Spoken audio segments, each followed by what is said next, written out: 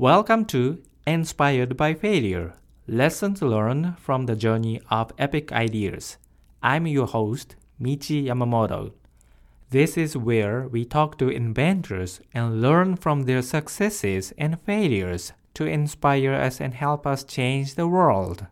In this episode, I interview Sebastian Manai.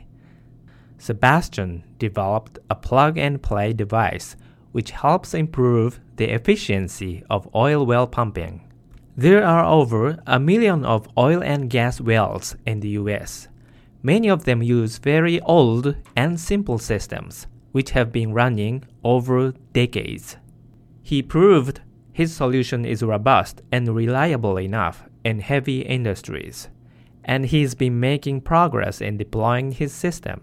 I'm curious how his plug-and-play device detects the failure in oil well pumping equipment. Thank you for joining the show today, Sebastian. Can you talk about how you came to the idea of acoustic wells? Yeah, sure. I have been working on acoustics in the past. My background at MIT was working in the aerospace field. And actually I traveled to oil fields, and I was surprised that at least that type of acoustic technology wasn't used. Initially, actually, my first idea was for a biomedical device. I wanted to embed this system in, for example, smart watches to listen to the sound in your veins and being able to diagnose the heart remotely. And then I had the idea to use that for the oil and gas industry, and that's where I am today. Biomedical device sounds very different than what you are currently working on. What triggered you to move into oil and gas wells? Yeah, the field is very different, but the physics is the same. You know, the laws governing fluid flows in the heart or fluid flows in an oil well are the same. I think I really personally enjoy like the field of heavy industries, like building something that has an impact that all large, complex industrial system. I really enjoy to work on and understand how they work. And the oil industry is a very complex one. And I saw that there was a good potential for the invention for that field, and that we could push it further there. So that's why I decided to focus on it. I've also traveled to a couple of oil fields in the USA, and I really found it fascinating. So that's why I focused this company on the oil and gas world.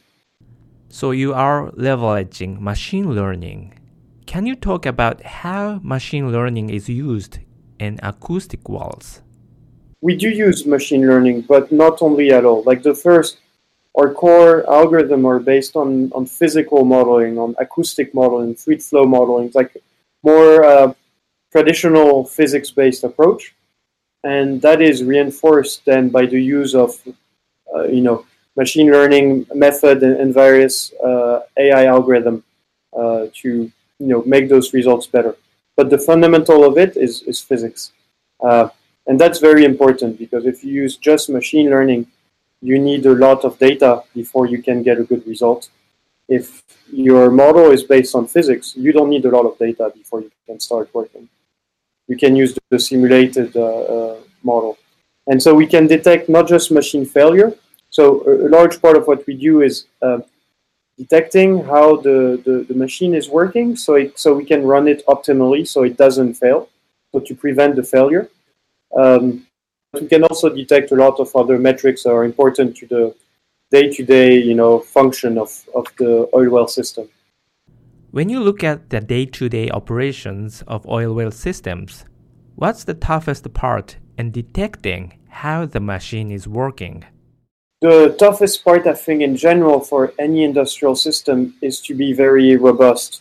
It's kind of like a self-driving car. You can't be wrong, because if you're wrong, you break something, and if the equipment breaks, it can be very dangerous, very expensive. So you need to be very robust in the detection. You can't have too many false alarm, and false detection. So that's why you complement your model with as many different model running in parallel as possible to really guarantee the result. That's the hard part. No, it's in other term, it's relatively easy to make something that works 80% of the time. It's hard to reach 90%. It's very, very hard to reach 99%. Reaching 99.9% would be even harder, I guess. What are the things that surprise people who are new to this field?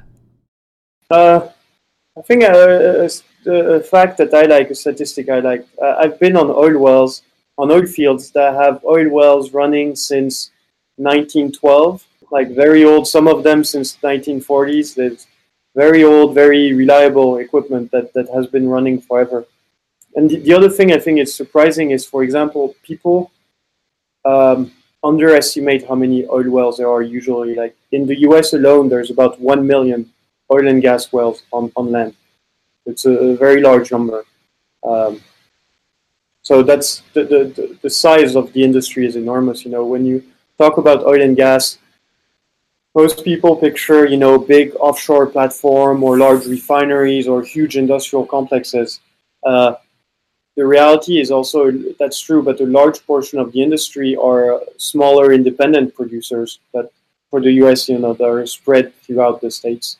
And technically, what I found surprising is how simple some of the machines can be. For very high-end equipment, they are very simple, and there's a reason for it. Everything that's simple is robust and reliable. So, you know, it's important to keep things simple. You mentioned 1 million oil and gas wells in the US, which sounds like a huge opportunity. What are the pitfalls in selling a new product in oil and gas industry?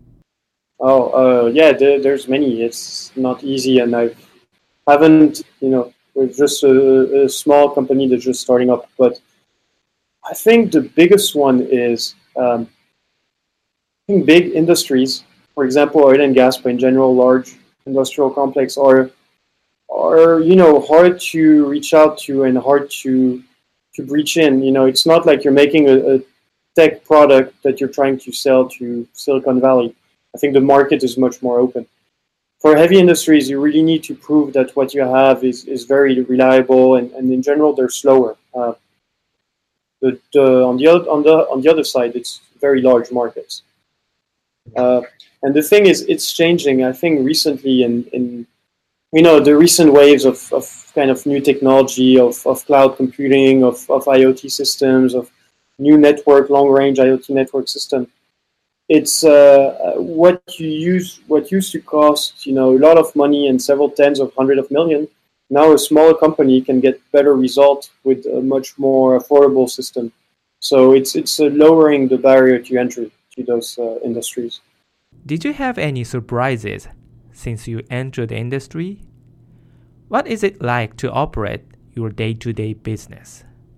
I can say a fun story. The installing, we were in Louisiana earlier this year to install some prototypes on the oil field. And we arrived right when it was tornado season, and there were flash flood warnings everywhere, and it was like huge thunderstorm. I was supposed to rent a 4x4 car to be able to go on all the dirt roads. The rental car company didn't have any more, and we had like a small city car instead. And so we had to use that to drive everywhere to go put our sensors on oil fields, and it was a little bit of an adventure to do that in the middle of heavy storms and everything. So this going to the field experience was interesting. Not at all. And the opposite side, how did it feel like when you won the $100,000 entrepreneurship competition? I think the rest of the team was extremely happy and enthusiastic. I think I'm a little more less emotional, I would say, in general. And I kind of only realized the importance of this after, like the couple days after it, once I started to see a lot of people contacting me.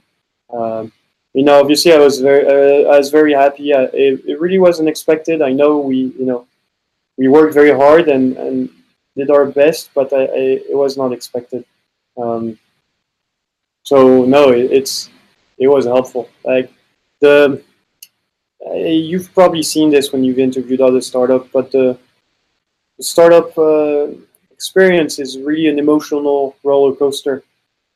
You know, before winning this prize, we've applied to many other things and we've tried a lot of stuff and didn't even go past the first round of selection. And then suddenly you win everything and that creates momentum and you have to use it. So it's up and down all the time. You just have to make sure that overall it's 2 steps forward, 1 step backward, and not the other way around. The startup is, 1 month you get 300% better. The next month you get minus 200%. It's very, very high swings of everything, emotional, financial, everything. It sounds like you're riding a roller coaster. I have my last question for you, Sebastian. What do you love most in acoustic wells? What I like most is the diversity of the task, actually. It's doing everything. It's like super exciting to build a team, like getting the first core team is great, and then you hire your first people, and that is very exciting. At the same time, going to meet customers or potential customers, I really love it. And then in parallel, you have to do, the fundraising, building all the financial, doing the patents, all the more business and administrative related tasks. I like the diversity of it. Plus all the technical work. Yeah, I'm not mentioning, but, all the math and physics. Wow, you have so many things to enjoy. Thank you, Sebastian, for joining the show today. Okay. Well, thank you, Michi. Let's stay in touch, and I'll be waiting for the podcast. In this episode, Sebastian shared with us his experiences and learnings in entering heavy industry market. As a CEO, he enjoys the diversity of the tasks he's been dealing with and the emotional roller coaster he's been going through. At the same time, he enjoys the math and physics work and acoustics technologies. We have a Facebook group where we can continue our conversation about him or his ideas. Please check out michiyamamoto.com. Thanks for listening to Inspired by Failure, Lessons Learned from the Journey of Epic Ideas. Stay tuned for our next guest.